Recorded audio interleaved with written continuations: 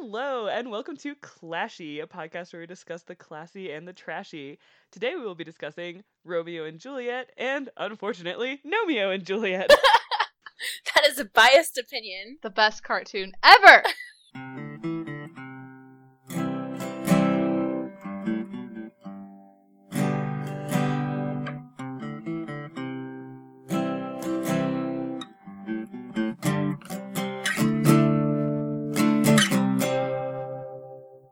Two stories, both alike in dignity. In our podcast, we lay our scene. From ancient story to gnomes, where civil blood doth make civil porcelain unclean.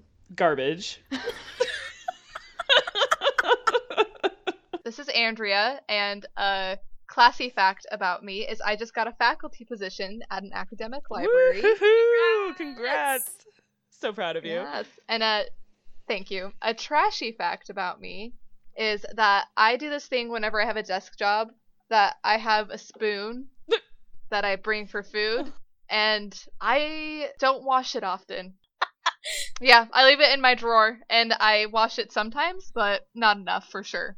Oh, all right. That is a mysterious amount of time that's making me uncomfortable with its lack of specificity. But I rinse it with water every time, but I just don't wash it. Listeners, if you could just see the proud expression on Andrea's face as she made that comment, grabbed her drink, leaned back, not breaking eye contact, and took a sip. That was a power move, and now I'm wondering if that straw's ever been washed. It has. But I don't know, it may join the ranks. I don't know. Well, good to know. Hi, I'm Sarah. Classy thing about me is that I got to see a Shakespeare play, I think it was Antony and Cleopatra at the Globe Theatre, which is, that old Shakespeare theater in London, which is pretty fun. It was so hot, though. They're like, everything's the same as Shakespeare's time, except we have to have fire alarms and sprinklers. And man, there was no ventilation, you guys. It was an authentic, exciting, very sweaty experience. It's really fun, though. And let's see, okay, a trashy thing about me. In other times traveling, I have definitely gotten food out of dumpsters before and eaten it because it's cheaper than buying things. I'm sorry. Okay, you gave me crap about the spoon. You actually gave me crap about my rinsed spoon. Okay. And you have eaten trash. Am I First of right? all, I thought you'd respect this. I mean, I would normally if you weren't a hippogriff, which is what I call hypocrite. Well, there's this one time where me and my friends we went into a bakery and we're like, oh, whoa, this is way too expensive for us. And then we walked out and saw that an employee was bringing out like a bag of pastries that they were throwing away for some reason, and they tossed it into the alley, and we just went over and rummaged through it and like stuffed bread loaves under our arms and filled up our pockets with cinnamon rolls and stuff. And listen, we ate off of that for several days. I am shook. I regret nothing. But it is literally trashy. I can't believe that one just surfaced. I think she had to make sure she established the friendship before she brought that one up. Yeah. Yeah. Yeah, that's not one Yeah. of my first date stories. Although maybe it should be. Maybe it would attract the right kind of people, Yeah. Yeah. Be authentic from the beginning, man. Yeah. My name is Chandra, and I am going to copy Sarah a little bit on her classy facts because it was really good and appropriate. I saw a Royal Shakespeare Company production of King Lear in Stratford-upon-Avon when I went to go see it. And honestly, it took till I saw it live to really appreciate that play, to be honest. I didn't like it, and then I was like, I saw it in live, and it was like real rain coming down on that one important moment that I can't remember. And I was like, whoa, this is so great! That's awesome. Today, my trashy fact is that one time I only had my wireless headphones on with me, and they died, and instead of going home on a 40-minute bus ride without any music, I got a lift. But I was in the lift with this guy, and he was playing like 80s music, and it was great, and we had a really great conversation about it. So. And now that man is your husband. No. Well, it would be if you were Juliet, because you'd be like, you know what, we had a connection. That's Let's right. definitely betray everything we've ever known, and or murder ourselves. And or.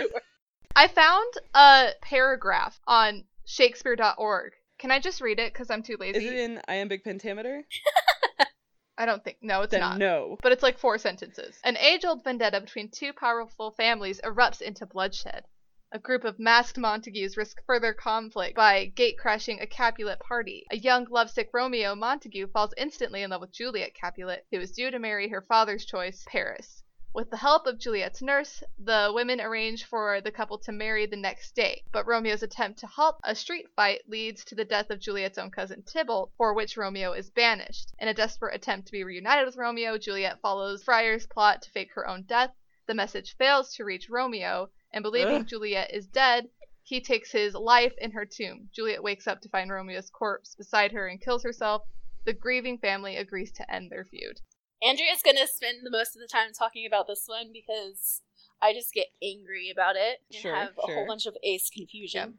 So. Well, I feel like it's important to address right off the bat. This is a wonderful tragedy, and it is unfortunately misrepresented ad nauseum as a romance, which it is not that. It is not a romance, and it is often cited as a romance. I'm looking at you, Taylor Swift, in that one song where you talk about being Romeo and Juliet. I'm like, so do y'all die? Is that how this song ends? Because that's how Romeo and Juliet ends. Wasn't that during her country phase? I wouldn't be surprised, though. Half of the country songs, someone dies. Is that Love Story? Yes, and you know what Romeo and Juliet is not? A love story. It's a goddamn tragedy. Yeah. It's an actual tragedy. Marry me, Juliet, you'll never have to be alone. It says that you were Romeo, you were throwing pebbles, and my daddy said stay away from Juliet. I don't think Romeo ever throws pebbles. This is inaccurate, Taylor Yes, Swift. that's the issue that I have with it. Romeo, take me somewhere we can be alone. I guess that does happen. Sure. I just feel like she read like the first half of the reading assignment and wrote this song. She's like talking, Romeo, take me alone, where we can be alone. You'll be the prince and I'll be the princess. This is like what Michael Scott said. Holly and I are like Romeo and Juliet, and this office is like the dragon that kept them apart. I'm like, no. Taylor Swift and Michael Scott are the same person. In conclusion. In conclusion. And then she calls herself the Scarlet Letter. What? Yep, different story. Yeah, she says, cause you were Romeo, I was the Scarlet Letter. Yeah, she genuinely was like, I'm in high school, what's on our syllabus this year? Okay, great, I've got a great idea for us. I was gonna say, that's basically freshman year, right? Because those are all freshman readings. Yeah, Taylor Swift was not paying attention in class. I'm surprised she's not like, you were Willie Loman, I was the diamonds in the jungle. And not, okay, but my whole point of this is not to bag on Taylor Swift. She is one of dozens of cultural references to Romeo and Juliet that are like, oh yeah, it's just, we're in love, just like Romeo and Juliet. And I'm like, but that's bad though. Like, that didn't turn out great. Spoiler alert, they die. What's your guys' experience with Romeo and Juliet? I guess, I think the first time I read it was probably freshman year. Although, I just remember we were in my English teacher's class, and we would all sit in like a big circle and take parts reading it, but we never did the acting out of it. I mean, I guess I knew the story before then because everyone has like at least one Disney Channel show has a reenactment of Romeo and Juliet. You know? Yeah. So, I mean, I think I knew this. I've always known the story. I couldn't pinpoint when I knew it. It's such a ubiquitous, it's such a well-known story that it's kind of like with the Christmas Carol where we were like, when was the first time I heard this story? Yeah, it's just always been there. Yeah. I actually had a pretty neat first experience with this story. I grew up in St. Louis, and they have a really good annual Shakespeare in the Park, like a lot of places do. And parents started taking me that from like a very young age, and I think it's probably the first one that I remember going to see, and I was young enough that I didn't know the story. So the first time I got to see Romeo and Juliet, I was like seeing it as a play, which, you know, it's meant to be seen. And I didn't know how it ended. And I remember being shocked by the ending, like just being so horrified. And I remember so distinctly the actress when she takes a dagger and stabs herself. I don't know how they did this with the stage effects, but it made this really sickening crunching sound when she like stabbed herself in the stomach. I just remember being completely rocked by it and just stunned at the end. And I was like, what? You know, like I kept thinking at that moment where like, oh, okay, she's going to wake up before he drinks the poison. She's going to wake up. He's not going to die. And then it's just, oh my God. And I was like a pretty small child. Right. That's really cool that you got to experience that. Yes. And then, of course, like Shandra was saying, from that point on, everyone knows the story of Romeo and Juliet. And it was kind of neat because I got to see it before I knew how sad. Oh my God. I was rocked by it. The stage lights came up, was just like, they both died. So So yeah, that was my first experience with it. That's so nice. It's pretty cool. Yay, free arts culture. Keep art with the people. Yay. Yay! So, my first experience with it was basically identical to Chandra's. It was freshman year. I do remember my teacher was a real douche. No. He thought because he watched a lot of John Hughes movies, he was a philosopher, and I'm like, all right. Yikes. So, Yikes. yeah. He would talk about it, and I distinctly remember him. So, he didn't teach it well, obviously. And there was this one spot in the play where I distinctly remember it's actually where the reaction to Juliet's death, and he's like, so I think Shakespeare got it wrong here.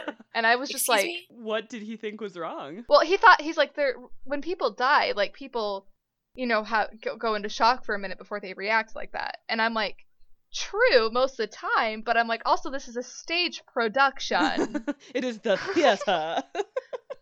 that people have to convey emotions in an over-exaggerated way, or else the audience isn't going to get it. Yeah. Somebody starts really wailing. Mhm. I mean, it's a stage production. Anyway. Also, I feel like it's a valid possibility that if you come upon the body of your dead child, you would cry Yeah. out. Yeah. Yeah, so he was also making this generalization about how all people deal with grief, and I'm like, all right, I can't. I think just because of him, too, I was like, I mean, it was fine, but I'm not that into it. Mhm. It wasn't until I was in my Shakespeare class in college, and I actually had an excellent teacher talking to me about it who, you know, put it in a bunch of different contexts that I thought, wow, this is a fascinating piece of work, and as are all Shakespeare's. I had a professor I really liked in undergrad who offered a class on early modern science in Shakespeare, and it Nice. really helps contextualize all of his plays. Because, for instance, Chandra brought up the raining in King Lear, and that's not just for dramatic purpose. It's an actual belief back then that emotions and the substances within the human body could affect the weather. Oh, amazing. It goes back to like occult knowledge and science during Shakespearean times. So the idea with Romeo and Juliet is, like you said, it's not a love story. It's more of a study in early modern science and how love can be seen as a sickness that people can't really control. Oh. So there's lots of references to, you know, their love being a plague, like Mercutio's, you know, like a plague on both your houses. That's not like a figure of speech. The plague was like rampant then. That's not a nice thing to say. Yeah, there's so many references to that. And there's this idea in early modern science of sympathies and antipathies. Right. And it all goes back to humoral theory. So lots of people know about this. Your humors are like yellow bile, black bile, Mhm. blood, and why am I forgetting the last Is one? it phlegm? Oh yeah, phlegm. You're right, it's I knew it was phlegm. something disgusting. And they're all associated with elements. They're all associated with certain kinds of genders, and depending on how old you are and what your gender is, your balances should be different. But the goal is always equilibrium, like a balance of those humors. Mm-hmm. And one of them's out of order. That's when weird stuff happens. So the idea here is that Romeo and Juliet's family, they're at war with each other. Well, not war, they're enemies. And nobody mentions what it is, but basically it suggests that there's a natural antipathy between the houses, and there's a natural sympathy between Romeo and Juliet, and not until they die can those houses even get along, because they need to be taken out of the equation. Jeez, that's wild. It is interesting crazy? that you pointed out, because, like, yeah, at no point do they say why the families hate each other, right? Like, it's just those jerks over there. Yeah. Which I know is kind of the point, to be like, look at this pointless hatred and look at the tragedy it's brought upon us. I know that's part of it. Well, that's one interpretation, but one interpretation could be, like, this is just what the universe dealt us. Jesus. Like, we don't have control over this. Like, these two are star-crossed lovers. They had to fall in love, and they had to die, so our families could find this balance again and get along. That's interesting. The energy coming from Romeo and Juliet is so strong, it's kind of not healthy, right? But it's a strong attraction, and it's referred to as a disease multiple times. Right. And it could be the idea that, like, when they were born, and again, this is inference, right? This is, like, academics, like, inferring things from the text, which there's so many different interpretations. But there's popular theories that these guys were born, and it messed up all the balance in the families and the universe in that area, and when they died, the families could get along again. Interesting. That is really interesting, because I've always kind of interpreted it as a commentary, as like a needless tragedy, essentially. Yeah. Which it is, but, like, that's such an interesting spin to put on it. All because of somebody's having some overactive bile, huh? Yeah, and this wasn't even like, oh, some people believe this. This was the overall belief of how the world worked in science, all of that. So it's really fascinating lens to look at it through, and that's why I actually love reading Romeo and Juliet. I'm not qualified to talk about this much more, but like I would suggest reading this kind of literature because it sheds light on it that makes it interesting and not frustrating. Mm-hmm. I know that Chandra and you have both been like, oh my gosh, I can't, like Romeo and Juliet, what a bunch of dumb teenagers. And I'm like, yeah, but when you look at it through this lens, it's really fascinating. Well, you know what's interesting though is I like it as an intellectual, like I think it's interesting, but as a story, it kind of makes me hate it because this is just a personal preference. Is I don't really enjoy stories that rely heavily on destiny and prophecy, and of course there's exceptions to that, and sometimes if there's like an element of that, it's fine. Same. I'm the same way. Because then, like, what's the point? There's no actual protagonist because nothing that they do matters because something was always fated to happen. And to me, that's just so much less interesting. Yeah. And I actually kind of prefer it as a, like, yes, it's frustrating to be like, oh my god, you guys are dumb teenagers are making such bad decisions, but it's believable to me. People do crazy things when they're, like, in the thick of a romance. And yes, this one's exceedingly fast. And there's elements to it that are just infuriating. Like, oh, we'll get to the miscommunication issues. But no, absolutely. Like, I think it's fascinating, but it does make the story worse. Yeah, that's really interesting. Yeah, I'm, like, getting this philosophical lesson that I wasn't expecting. I'm very excited about it. Yeah. It is wild how much it affects if you have, like, a good teacher or a good experience. And I feel like, honestly, for me, being forced to read it in high school really puts a damper on a lot of subjects for me. Yeah. Yes. For me, Scarlet Letter, I have a weird relationship with Scarlet Letter. Well, it's also crappy because Nathaniel Hawthorne is a... Yeah. Well, and also we all know Scarlet Letter best from its representation in that Taylor Swift song. Yeah.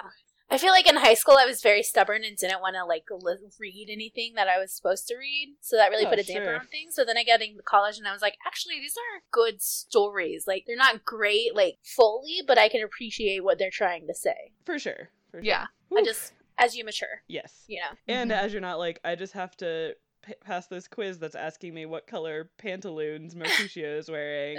Speaking of which, my god, so I've read the play and seen it, and before this podcast I watched the 1968 movie, which is word for word of the play if I'm not mistaken. Mm-hmm. And that movie opens on a close-up of some jester junk. Like, it is just a dude in tights with like a fabric triangle over his business. Don't even get me started. I'm getting you started because I had to suffer through this alone. And it is very present all throughout the entire movie. You know what? I am not sad that I missed Please that. pause. We will tweet a picture. And what they do is this two-tone thing where the junk holder What's the official word for it? Because I'm not going to lie, I have a weird search history on my phone, but I didn't really want to add that to it. I'm not Googling it now. Me neither. I don't need that. Just put crotch triangle in your phone.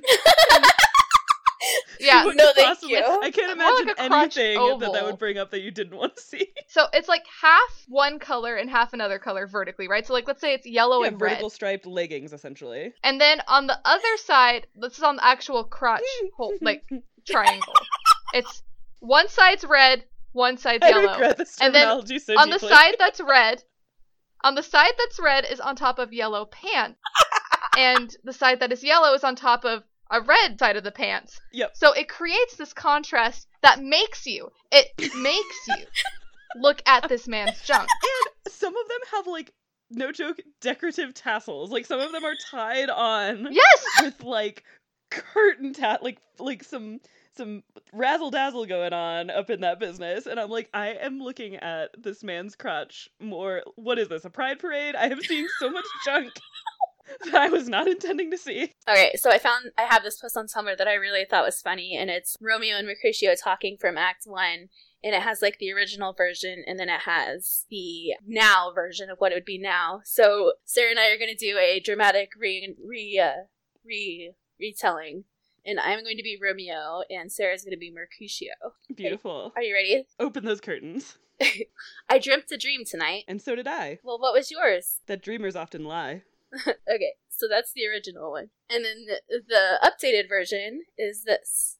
I had this intense AF dream last night, bro. Oh, so did I. What did you dream, dude? They're full of shit. Sarah, iambic pentameter speech comes very naturally to you. Oh, thank you. Yeah. I like to think it's from my studies. Very good. I mean, so did anyone else have like lines that stood out to them? I mean, I feel like this young and up-and-coming Shakespeare fellow has a future as a writer. He does have a way with words. He does indeed. I mean, there are things like, basically at one point, Juliet sends her nurse out to get word from Romeo to find out if he still wants to marry her, even though they're from opposing families. And the nurse is basically teasing her, and she's like, oh, I can't answer you. I'm out of breath. Give me a moment to catch my breath. And Juliet says, how art thou out of breath when thou hast breath to say that thou art out of breath? And like, on top of being a funny line, this addresses one of the things that really annoys me in stories and movies especially, that trope of someone being like, I have something really important to tell you. You have to listen. Our time is limited. Just, okay, hear me out because there's this really important thing I need to tell you. And then they like get shot through the heart by an arrow or something. I'm like, why didn't you just say whatever the hell you needed to say?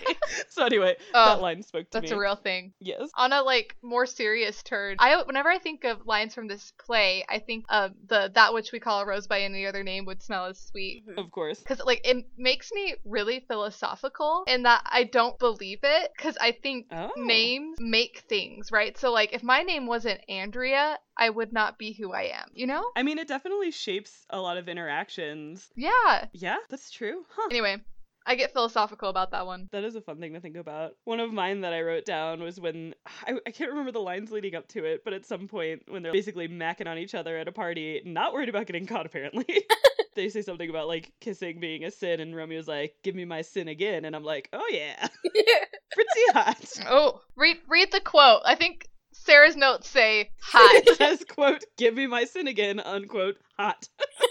I remember that scene. That's a good scene. It is a good scene. In the Baz Luhrmann one, it's well done. Oh, yes. But this brings up another thing, which is, okay, so they fall in love at first sight, which is a whole thing. But, like, if you just, like, take it at face value, they fall in love at first sight, and then this scuffle happens between the two families, which results in a couple of people dying, one of them by Romeo's hand, so he gets banished, so he has to leave Verona. But before doing that, he goes to see Juliet again, and dude, they have sex at her parents' house, and he just sleeps there till the next morning when he will literally die if he gets caught. And I know that the power of horniness is a driving force. I get it. For a lot of people, definitely for Romeo and Juliet, it is a driving force. Because they just want to give him that sin again, if you know what I mean. But, like, you would die. Could he at least not? I don't know. It just seemed like the only bad, poorly thought out decision that they make in this entire play. The only bad one. You're right. That's the only dumb thing they do. Their one slip up. Which, on that note, do you guys want to address the poor planning and poor execution, no pun intended, that went into their plan to get married and run away? Anyone want to take this? Because yes, my only thought, like, I have such a hard time with this one, and I know Andrea makes it sound so academic, but I just can't get over the fact that there's no way. Go on. I would never, ever, I don't even know what I have a problem with. Trying to decide if it's the whole dying thing or the whole falling in love thing. That was in air quotes. I have a whole problem with this whole play thing. Like, at face value, this play pisses me off. I get it, because they are so dumb. And when you think about, like, life back then, like, all of their chances for survival are based on their inheritance. Mm-hmm. You know what I mean? But that's very true. You can't get a job that can support you, Romeo. Yeah, like, they're not thinking long term here. I guess my issue is less so, again, falling in love at first sight is not something that I believe in, and they've known each other for a day, maybe 2 days when they decide to get married, and then, like, a week when they decide that it's worth dying for each other. Well, but the thing was they weren't okay. The thing that bothers me, because if I accept their relationship and their frenzied love lust at face value, is not the fact that they decide to run away together, because to be clear, Juliet's dad's kind of a dick and is, like, forcing her into a marriage that she doesn't want to be in. Oh, so yeah. I would totally run away, He's a huge dick. Even if I didn't have a guy to run away with. Maybe especially if I didn't have a guy to run away with. Oh! But sorry, finish your thought, and then I have... But the fact that they're like, okay, here's the deal. You're going to drink this poison. It's going to make it look like you're dead. Don't worry, I'm going to write a letter to the Romeo because letters never go unfound. It's cool. You're going to lay in a tomb for a couple of days. He's going to come. There's no way any word's going to reach him because he's not obsessed with you or anything. There's absolutely no chance for a misunderstanding. So I feel like, and by the way, the person arranging this is a priest that's friends with Romeo and Juliet. He's like, I'm not going to decide to stand guard at your tomb and make sure that Romeo knows what's going on or make sure nobody does anything to your body before he gets there. I'm just gonna assume this is gonna work out fine. And then Romeo hears that Juliet's dead, obviously not understanding what's actually going on, poisons himself, and then as he's dying, she sees that he dies, and then she stabs herself. And it's just, there's so many moments where you're just like, you could have planned this better. Yeah. I don't know. I really struggle with this whole "you are my life now, we met yesterday" type thing. 100%. But on a plot level, the miscommunications are what drive me insane. That's fair. And I was thinking about this. This could have easily been a comedy. If Juliet had woken up just in time, you could totally recast this entire story in the light of a comedy, which is kind of funny. Because there are some funny scenes. Well, I think that's what's interesting about it. Because it kind of, it starts off as a comedy, and you might think, like, Sarah watching it as a kid for the first time might have thought she was watching a comedy. Oh yeah, there's some good jokes. Although one of my other notes was, best friend gets killed and you murder your new wife's cousin. Worst honeymoon ever. Yeah. That's when I think you realize, oh, this isn't a fun play. Yeah. Is when Mercutio dies. Right. Because before that, the feuding is all kind of like joking around and like, I mean, they fight, but like they're like just being tools and like taunting each other and stuff. Yeah. And then, people start dying, which is always a buzzkill. Yeah. Oh, real quick, let me throw in my bringing it back to Buffy. Oh, yes. Spoilers for all of Buffy. Romeo and Juliet is one of the most famous early examples of the star-crossed lovers trope. I mean, that's where the phrase come from, right? Star-crossed lovers? Yeah. What better example of star-crossed lovers than Buffy and Angel? She's a vampire slayer. He's a vampire. They're deeply in love with each other, but their worlds simply cannot combine. And when they do. Murder. Yeah, he's all like, Buffy. They try it. It's real tough. Doesn't work out. But I was gonna say at least they both don't die, but they do both die, just on separate occasions and not because of each other. Well, Angel dies because of Buffy. He lost his soul, so she had to kill him. I mean, what are you gonna do? And it's not like they stayed dead. It's true. It's true. So anyway, that's my bringing it back to Buffy. I will also take a moment to bring it back to Hogwarts here. I would say that this play would have benefited if there were more Slytherins around, because everybody lacked so much cunning. It's true. It was embarrassing. It was decisive laugh. It's like the Friar Lawrence tried to be cunning, but he just kind of goofed it. He's just a puff. He's a total Hufflepuff. I was gonna say that, but I didn't want to be insulting. I feel like I can't call him a doof and then say he's a Hufflepuff. Yeah, Friar Lawrence is great because he's like, yeah, you guys should be with who you want to be with. You know, I want to help you, but he's also, his execution's poor. He tried. It's true. He had the right idea. There's he good just and missed bad. his way like halfway through. I have another question, just real quick, and it has to do with the old-timey science kind of that Andrea was talking about. But the friar's like, hey, Juliet, here's exactly what's going to happen when you take this potion. It's going to be as if you're dead. You'll have no pulse. You'll be in a deep sleep. You'll wake up 24 hours later, and you'll be totally fine. Total fiction, if that's what your question is. That was not my question, but thank you. I thought you were gonna be like, did people think that could happen? And I'm like, no. Even back then, people were like, that's a not real that's thing. A magic potion. No, my question was, when and why has this man used this potion before? Because he's very confident that it'll work exactly that way. Has he like tested it out on some poor little apprentice before? I have many questions about this man's life. I need to know his backstory. Somebody write that spinoff. Okay, now I'm done. So I really, really need to talk about the aquarium scene in the Baz Luhrmann Romeo and Juliet. Yes. Get it, girl. I freaking love that scene. It is iconic. The song, the ladies singing, them like having a cute moment. As a teenager watching this movie, this is what I thought romance was. I don't, like, they can like start a relationship there. Oh, for sure. Super cute. You don't excel it to like where they did. Like, they took it too far. But like that scene with they're like each on one side of the fish tank, they're one's on each side, they're looking through the fish, they catch each other's eye, and they kind of make goofy hard eyes at each other, but it's super cute and well done, and the song playing in the background, iconic. It's really adorable. It is a very sweet meet cute. I also, in my favorite adaptation, there's also a similarly iconic scene with an amazing song. It's called Not One of Us from Lion King 2. He is not one one of us. It is the best adaptation of Romeo and Juliet. Truly. It's so good. It is Lion King 2, Simba's Pride. Ah, That has a double meaning. it does. That's a double It meaning. does. Oh, so good. That's art.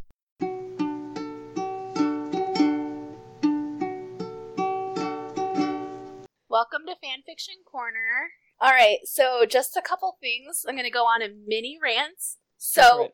I'm going to preface this by saying in college, in my Shakespeare class, I did a whole report on Macbeth and how Macbeth is based on some history. But anyway, so I was like, oh, I wonder, what's the history with Romeo and Juliet? Turns out Shakespeare based Romeo and Juliet, according to Wikipedia, on the tragical history of Romeus and Juliet by Arthur Brooke, who published it in 1562.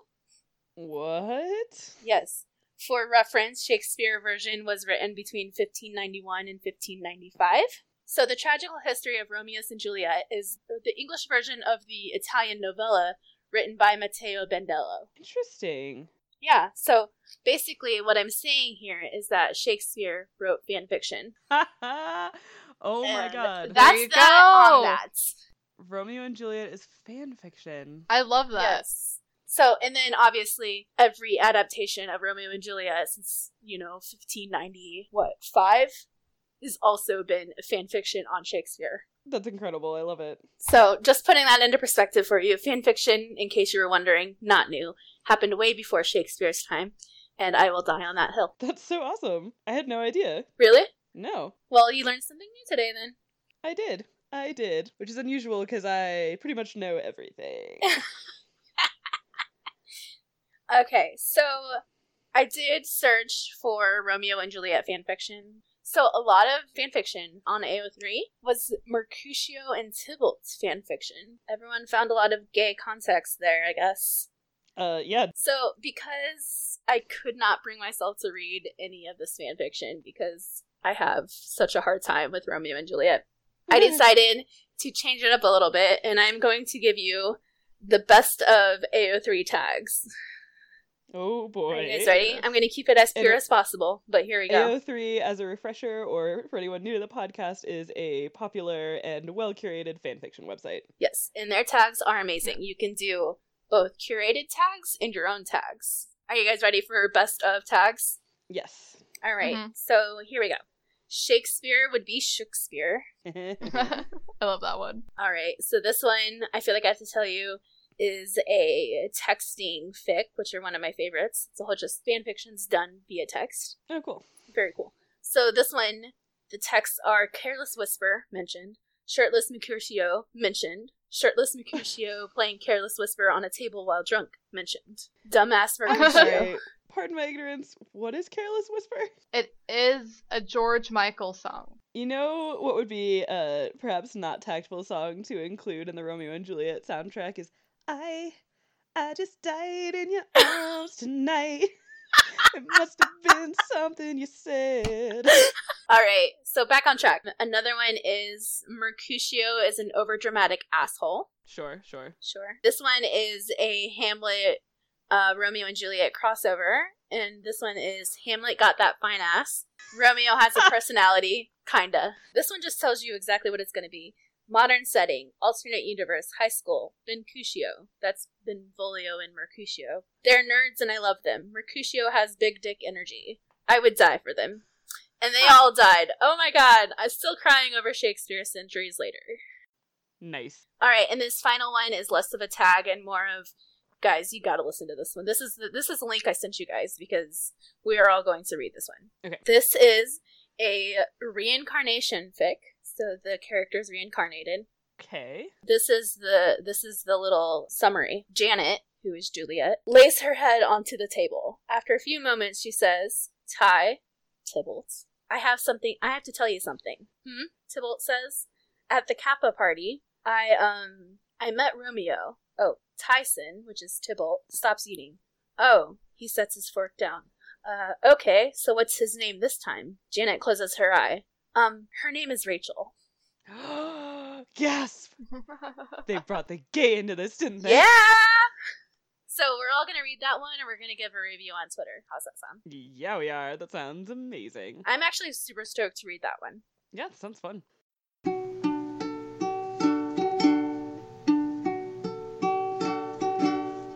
All right. I found a kind of summary for Romeo and Juliet. I'll have to finish it myself because it ends on a bit of a cliffhanger, but the ones that get the full story are like 2 pages Oh long. God.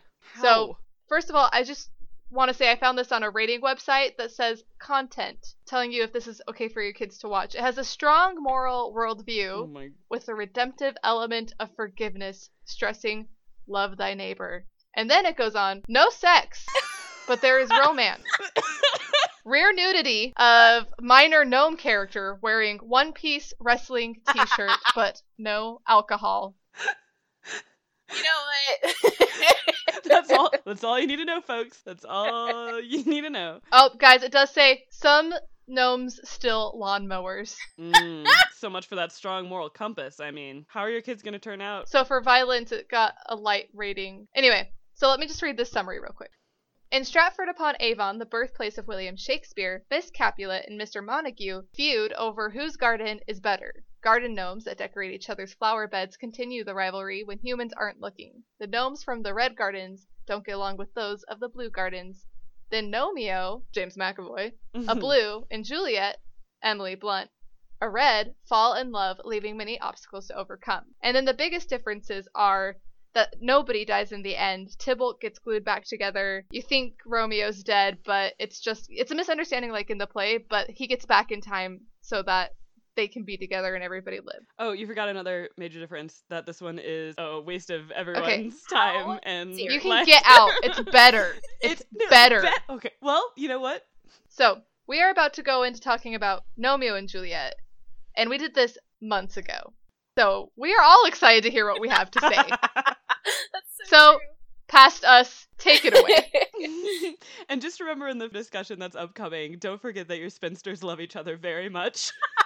Even when they might be fighting. We're obviously still together. I'd just like to point out that if there are 2 warring houses, I am on the just side, and if any of my children try to venture over to your Nomeo-loving house... Romeo and Juliet is life. I'm gonna give that spoiler right now. So, Romeo and Juliet is an animated... I'm not even going to call it a children's movie, because this movie is for adults. It is. It's so intelligent, Sarah. It is so great. Okay, it is so the opposite of intelligent, and literally one of my notes is, quote, who is this movie even for? It's for It is everyone. for adults. Honestly, No, it's not. Gnomes on are such a Amazon, huge it's deal. listed as an adult movie. Sarah, you told me that your friend loved gnomes, and that's why you saw this. This is very relevant. Yeah, okay, wait, should we do our experiences with this movie? I feel like I saw commercials for this movie. I was like, oh, that looks pretty clever. You know, I think I'll check that out. And then I went into it with not very high expectations. But then I saw it and it was so good. Like, it's such a clever little movie. And I really appreciated Sarah, stop making that face. I'm so sorry. I forgot I had turned my camera back on. I'm so sorry. I cannot. It has like very hilarious. It's very subtly like has really funny Shakespeare moments that you would have to be familiar with Shakespeare beyond Romeo and Juliet to understand. And that's why it's good. I love the little references. Chandra is completely right. Like, anyone who's studied Shakespeare and watches this is gonna have a dang good time. The part where Juliet, the gnome Juliet, is running through the gate, and she slams the door by the dog, and she just goes, out! And then the dog's owner yells, damn Scott! Yes. Okay, that's pretty It's great. so There's moments like that everywhere. And anybody who's like Yeah. read Shakespeare and studied it will love it. It's also got an amazing cast. It's just so insanely clever. I first saw it, I was actually in high school, I think. Yeah, because I was going to the cheap movies with my friends. And that's like the $2 movie. We called it the Sticky Foot Theater, and we're like, I guess we're going to go see this. And I actually thought it was going to be really dumb. Nice. I'm like, well, this looks Mhm. stupid. And we walked in late the first time I saw it. And I was like, oh my gosh, this is a movie about gnomes falling in love. I can't. And then I was like, this movie is life. Like, it's so Yeah. good. The fact that it's just so quirky, but it just works together. Like, it has gnomes. It has an all-star cast. It has Elton John music and amazing Shakespeare references. And I'm just like, how did this all work? And it does. I also love the song Hello, Hello with Lady Gaga and Elton John doing a duet. Now, I will say, all those themes somehow came together so perfectly in this movie. It was pure joy that I actually watched the sequel, which was Sherlock Gnomes. And, okay, I should say, I attempted to watch the sequel, that was Sherlock Gnomes, which does not work at all, and it was painful. I tried twice. I watched the first 10 minutes and I was like, this is the worst thing I've ever seen. Going back to Romeo and Juliet, though, I tried twice. it's postmodern genius. Okay. All right, Sarah. Okay, well, like, I will say the moments that I did find some joy in this movie were the great Shakespeare references that were pretty funny and witty. But we'll go into more... Listen, okay, no, let me start, like you said, with my experience. So, whenever this movie came out, I forget when, I was living with my friend, also named Sarah, who was weirdly obsessed with garden gnomes. Our entire apartment was decorated with garden gnomes. It was a whole thing. So she saw this... So are you saying you were triggered by this movie? Is that what the No. is? No. I'm just saying that when she saw a trailer for this movie, she's like, we obviously have to go see this. And I was like, well, it's called Romeo and Juliet, and I enjoy wordplay as much as the next person, and I like Shakespeare, and gnomes are fine. So I went to go see it, and I sat through it in the theater, and I was like, oh my god, this movie's terrible. At least I'll never have to watch it again. And then, oh, the fates, how they mocked me, because they were like, just you wait, bitch. Give it like 10 years and you'll be doing this podcast. And your friends whom you love and respect and agree with on so many things for pop culture will play some dark, evil prank on you where they say, you know what, this is a good movie. And you're like, okay, well, I'll watch it again. And then you're like, why?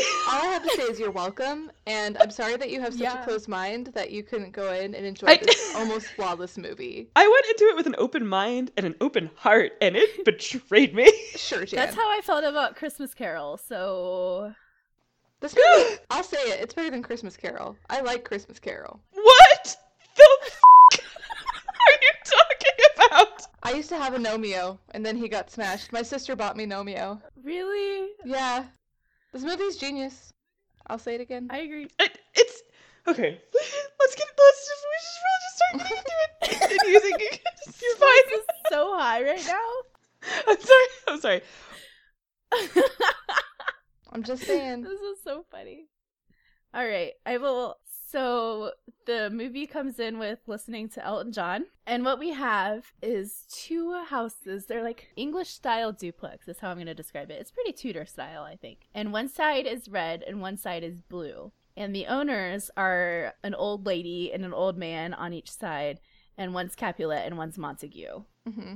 And also the address, one of them is 2B and one of them is 2B crossed out as a not to be. So and I'm good. like, great visual pun, but what a nightmare for the post office. Like, as somebody who lives in a rural area where mail delivery is an issue, I'm like, but what do they actually write if they're trying to mail somebody something there? Genius. Oh, so anyway. good, so then the owners leave, like every day the owners leave, and they fight. The Capulet and the Montague people fight. And then once they leave, that's when the gnomes come to life. And the gnomes...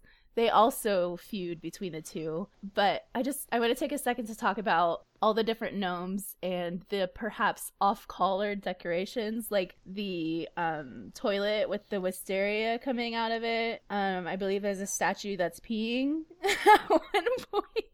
What a gift. So there's a lot of different gnomes on each side. Wait, I have a question about these gnomes.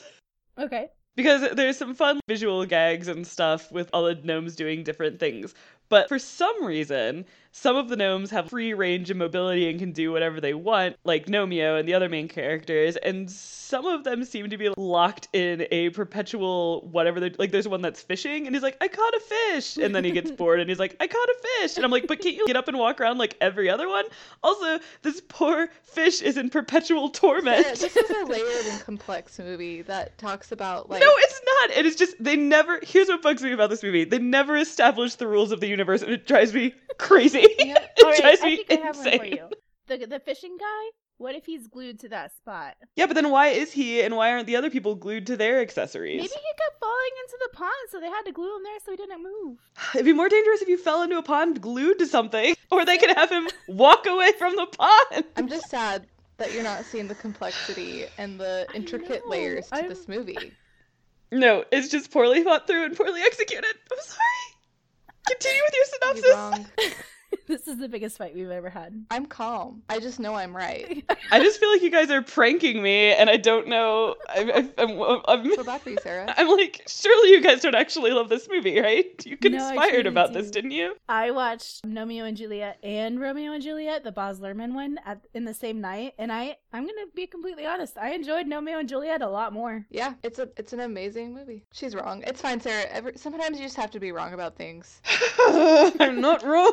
So please continue. Juliet is one of my favorites because she's stuck on this pedestal and her dad is Lord Redbrick. He keeps her up on this pedestal and he won't let her come down because he's afraid of being broken. Which in gnome world, when you're smashed to bits, that's when you're dead. Which is, a valid concern because they are ceramic. Except for not, because Tybalt, but... Oh, they kind of show like the fight between the two houses. They do lawnmower races. And during the lawnmower race, it's Nomeo, who is a blue, and Tybalt, who is a red, racing down the alleyway. And the mower ends up getting smashed on the road. The blue mower does, Nomeo's mower. And they basically vandalize each other's yards, right? Yeah. They vandalize each other's yards. So the first night after that happens, Juliet, from a distance, sees this flower that she thinks is going to look great in her yard. Mhm. All the gnomes are obsessed with gardening and lawnmowers. That's kind of their thing. So she sees this flower and she goes off to get it, but she needs to be stealthy because she's red and white gnome moving around in the nighttime. So Nanette, which is the nanny character from Romeo and Juliet, who I love. She may be my favorite character. She is so The frog. great. Yes, Nanette the frog. I would say... One of my notes is, I enjoy this frog. I need to actually open my notes here. Let's see. Because there was a line that she had that I really loved. Was it when she's When- like, oh, go ahead. It's the, like, when she, like, says something in Japanese, and it's just, like, it translated, and it's like, you look hot. Yes, that was amazing. And then she, like, starts saying something in English, and it translates it into Japanese on the subtitle. That's so good! Like, this movie's so It's funny! so funny. It reminds me of Adventure Time, where it's like, someone who was super smart and, like, very intellectual did get high and made this for me. I love Well, it. here's the thing, though, because there are moments like that which are funny, and then probably my favorite moment, Nomeo has a little friend that's a little ceramic mushroom that's adorable, Fantasia-looking little thing that, like, hops around. He, like, bumps into the frog, and she goes, oh, you look like a fun guy. And I'm like, heh. You look like a fun guy. It has moments like that are, like, wordplay, but then there's also moments where, like, Nomeo and Juliet meet, and he goes, hey, who's your Nomi? And I'm like, what does that even mean? Is who's your daddy a thing in gnome culture? But, like, Well, not... Nomi is a substitute for it? I think what it's doing is it's, like, modernizing Romeo being clunky, because he's so clunky. Like, Yeah, but you can't just, like, put the word gnome into something and consider it witty writing. You like Community, and Dean and Chang do that all the time. yeah. You know what? That's a fair point, but it makes more sense in that context. Okay, this also translates to, like, visual moments where there's actually funny visual gags. For example, when they're, like, getting ready for their date, and Nomeo is brushing his teeth, and then just uses the toothbrush to brush his entire body, which is hilarious because his teeth and the rest of his body are made out of ceramic. Really funny, right? But then it immediately goes into Juliet getting ready, and they use duct tape to, like, wax her legs and a mustache that doesn't exist. Okay, funny if you're using duct tape to wax, but she doesn't have hair anywhere. And where would she have learned this behavior from? This just doesn't make sense. You're just going for a visual gag that makes no sense. Unless they've watched Humans and be like, they wax their legs, so I guess we will do the same thing. I think But, it's like, hilarious. there's no... It just doesn't make any sense. We got distracted. So Juliet ends up going out in stealth mode, so she's wearing a black sock, which means her identity as a red is hidden. So then she goes off there, but then some things happen and Nomeo also ends up in the same yard as Juliet, and they end up flirting and kind of falling in love at first sight, as you do if you're Romeo and Juliet. Sure. They don't find out until they somehow end up they get wet and they reveal to each other as Sarah. Oh my goodness. What? Good gracious. Listen, sometimes you're already in too deep, literally because you fall into a pond. Sure. Okay, so they find each other's identities, and Juliet kind of freaks out and runs away, and Nomeo's kind of like, hey, you're still cute. I did like how they did that because they were both basically in disguise and you couldn't see their colors. So it is a cute way of a kids movie of being like, look, when they didn't know that they shouldn't like each other, they didn't not like each other kind of thing. Like, prejudice is dumb, which is a very cute way of doing that. I will give the movie points for that one moment. You've agreed so far to like at least 3 or 4 moments that you liked from the movie, so Okay, well then you know that I had an open heart going into this. And I was trying so hard to like it. I think you can talk about the Terraforminator now, because that's the next morning. It's unnecessarily powerful! That was the funniest line in the movie. Was. I say that like every time, guys, if I see a lawnmower, I'm like, Terraforminator! It's unnecessarily powerful! And then it has like a million things at the end where it's like, do not use ever, basically, like the fine print. And then at the very Not end, recommended for private when use. Benny pushes purchase, it goes, because, okay, so the whole thing is he's debating between the kitten cutter, well, the owner is looking at the kitten cutter for her new lawnmower, and it's you know, a little kitten of a lawnmower, Yeah, and it the meows. gnome's used for racing, so they need So he something, needs something that's... big. Unnecessarily But, like, powerful. whenever you look at the kitten cutter, it goes, meow! And then when the gnome chooses to push order on the Terraforminator so he can race it, like when he hacks this woman's computer, Hulk Hogan goes, meow! It's so good. It's so good. I like when Benny's on the computer. Benny and the Jets is playing in the background, and he's dancing on the mouse Yes. and clicking buttons. Yes. So cute. I think we can all agree that a commercial for a lawnmower is literally the most entertaining part of this movie. Yeah, because it's an entertaining movie, and that's just the most entertaining thing I've seen in my life. God. And it's basically picture a like ad for a monster truck rally that's like Sunday, Sunday, Sunday. I will say I do have a complaint about this movie, and it is that 2 favorite Elton John songs are not given enough credit. And which songs are those? Your Song and Benny and the Jets. Which is insane because they sure didn't hold any bars about just jamming songs in where they didn't make any sense anyway. Yeah, So they could have just jammed those in too. Like, they had him in there, but they did Hello, Hello more, and I would have really appreciated if that would have been Your Song. Because, like, I really could have seen Gnomeo crooning Your Song to Juliet, and that would have made the movie for me. Yeah. Maybe they didn't want to step on the toes of Moulin Rouge. Perhaps.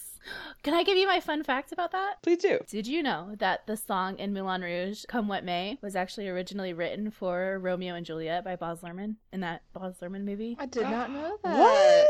Yeah. So, because it was written for Romeo and Juliet, but it didn't make it, but they reused it for Moulin Rouge, it wasn't up for an Oscar for Best Song because it was originally. Oh, I love that song. Me too. I mean, that song's like one of my favorites. But can I say that Moulin Rouge is a stunning example of working music, jukebox musical style, into a plot in a way that makes sense and isn't just jarring. Like, I don't know, hearing the song Saturday playing over gnomes racing lawnmowers for some f***ing reason. Saturday. I used to play that in Pep Band, guys. Takes me back. Takes you back. I don't know. I liked it. Mm-hmm. It's so good. Nomeo goes back to Juliet's pedestal and convinces her to meet. And there's this really cute scene where they're like, we'll meet tomorrow. Or she goes like, I can meet at noon. And he goes, that's not soon enough. And she goes, I can meet at 11:45. Yes. It's just a cute little So like couple cute. thing they do. Also, I just love James McAvoy's voice. I actually really loved Emily Blunt's voice. So- Both of them. Yeah, I agree. Like, just hearing them both together, I'm like, such chemistry. Just their voices. So they go to the old garden that they met at to go hang out in secret and to go on their date. And while they are on their date, they run into a plastic flamingo that's been stuck in a shed for 20 years, and his name is Featherstone. Poor buddy. Ugh. So you guys want to talk about Featherstone? Because he's a character. I just love him. Did you know that he is named after the creator of the original Pink Flamingo lawn ornament? Nice. I did not. When we do kind of a backstory to Featherstone's life, Oh, they kind of does like Oh, so sad. newspaper clippings and stuff like that. But there's also a lot of Shakespeare references there, and there's a ticket to something called As You Like It, which is another Shakespeare play. yes. Nice. Anyways, Featherstone's backstory is that he used to have a paired flamingo that was a girl because she had eyelashes. This is like the How to Train Your Dragon, where it's like, this is a girl dragon because it's pink and white, Yes. and it has dragon shaped like it might have boobs. Interesting. Dragon boobs. Something I never It's thought like I'd how- think of or say out It's loud. like in Space Jam when Babs has boobs, and it's like, but she is a rabbit, so... Anywho. Anyways, so Featherstone's story is that he had a significant other. I don't know if they were married or not. So they were living in sin. They were standing in sin. They're sharing a lawn together. But their owners fight and break up, and when they move out, the wife takes the girl Flamingo with her, and the guy ends up throwing Featherstone into the shed, and he gets left there by himself without a leg. I can't. For 20 years. I think he's really cute. And he's kind of annoying, but he's also like, he's been by himself for 20 years, so he's a lot. Oh, and then later on, when Shroomy, the little dog type mushroom, is trying to tell everyone that Nomeo is still alive, Shroomy finally gets Featherstone's attention, and he goes, Timmy fell down the well. And then he's like, no, wait. Nomeo fell down the well? Where is this well? He just keeps misunderstanding Shroomy, and it's so cute. Oh, it's so good. Oh, it's so good. So anyways, everything that happens in Shakespeare's Romeo and Juliet, Tybalt ends up cutting off the hat of Benny, who is the Benny Mercutio, or Benvolio Mercutio hybrid of Nomeo. So he takes off his hat, and in revenge, Nomeo fights Tybalt, but Tybalt ends up going over a wall and smashing to bits. They think that Nomeo gets run over by a car on the street, and everyone's upset. But Nomeo survives, but he gets carried off by a dog and ends up in a park where he runs into a statue of William Shakespeare, who was voiced by Patrick Stewart. Fantastic. And it's so good because then Shakespeare goes and breaks the fourth wall and talks about, oh, I wrote a play like that. And then Nomeo's like, oh, how did it end? He's like, not great, or something to that effect. Nomeo's like, well, that's not gonna happen now. And then later on, while this is happening, Benny is ordering the Terraforminator. Terraforminator! Meow. Meow. I will never not say it. Meow. So Shroomy and Featherstone get to Romeo, and they tell him that Juliet's in danger because Benny has ordered the Terraforminator and is getting revenge on Nomeo, who he thinks is dead. So they make it back in time for Benny's Terraforminator to just kind of start destroying the red side of the garden, but he loses control of it quickly, and it starts destroying the blue side, and then Juliet's father has glued Juliet to her pedestal so that she doesn't run away, so that she can't get broken. Ironically, though, the Terraforminator goes straight towards her pedestal, and that is where Nomeo and Juliet have their last stand, where the Terraforminator comes straight for them, and they all think that Romeo and Juliet died, but they do not, and then they end the feud. What a great show. And then the last ending, it plays exactly like the Grease ending, with the whole, like, they're dancing, and then as the line spreads apart, Nomeo and Juliet are riding in on a motorcycle, or not on a motorcycle, on a lawnmower. Mm-hmm. And it looks exactly like the scene from Grease at the end. Yes, it does. Where Danny and Sandy fly off into the sunset. So strange. Yeah, I never got that. Me neither. But we're like, wait, is this Chitty Chitty Bang Bang all of a sudden? What's happening? Right. So I have a couple notes to my other note of who is this movie for, because ostensibly it's a children's movie, and I know you guys are saying it's a movie for adults because it's quote-unquote witty. It's for everyone.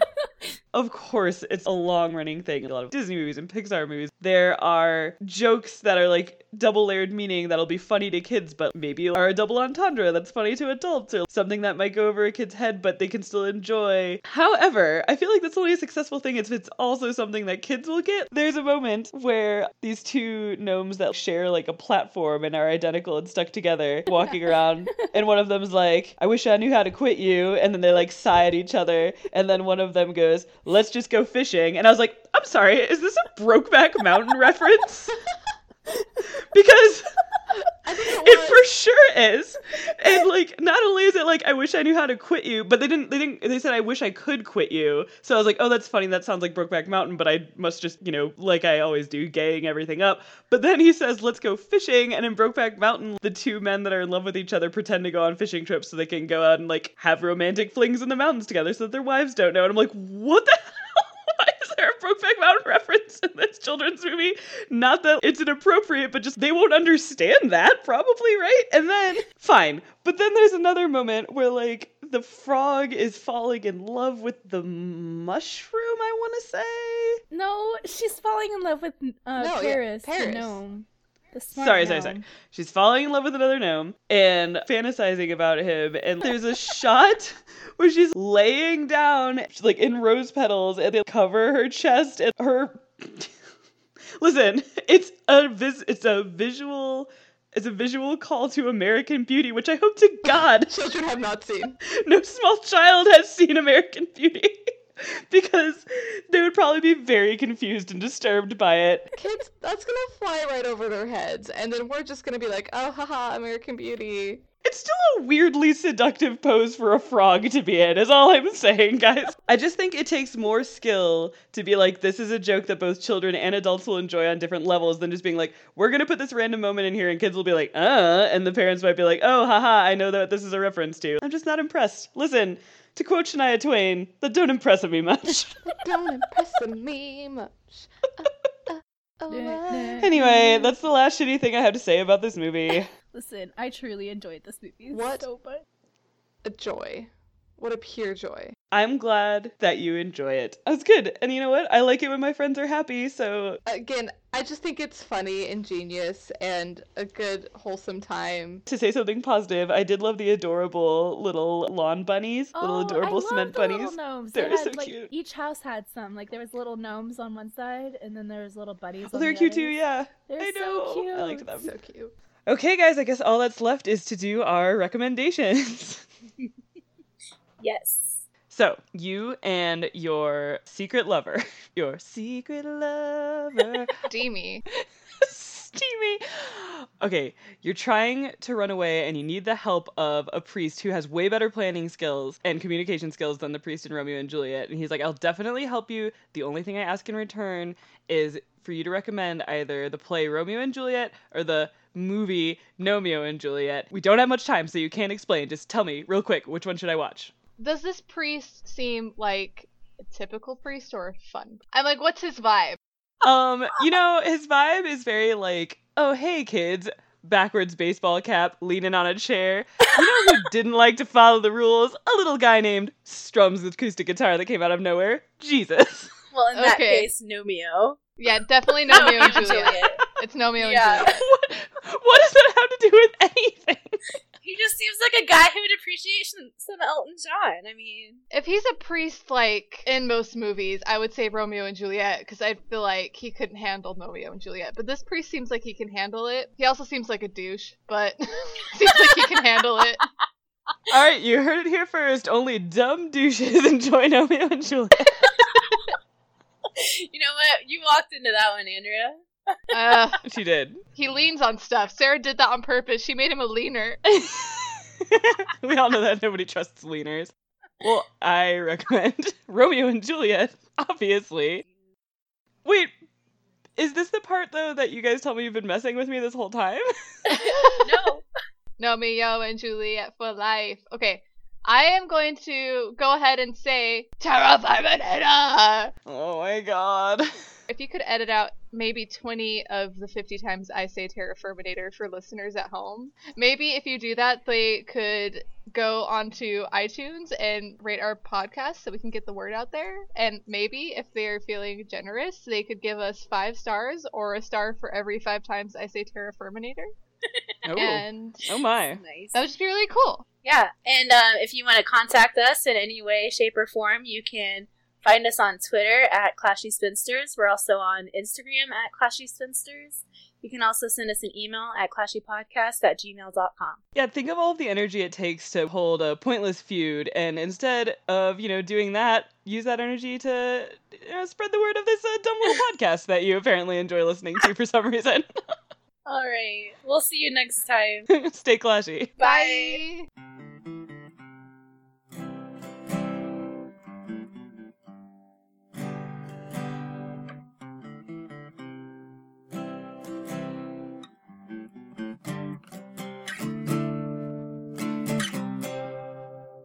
Did you guys see my cat fall, by the way? He was walking behind me and totally fell off the couch. I apologize for any feedback you're getting. I'm watching the music video for Careless Whisper. Wait, I want to show you guys his hair. Oh my goodness.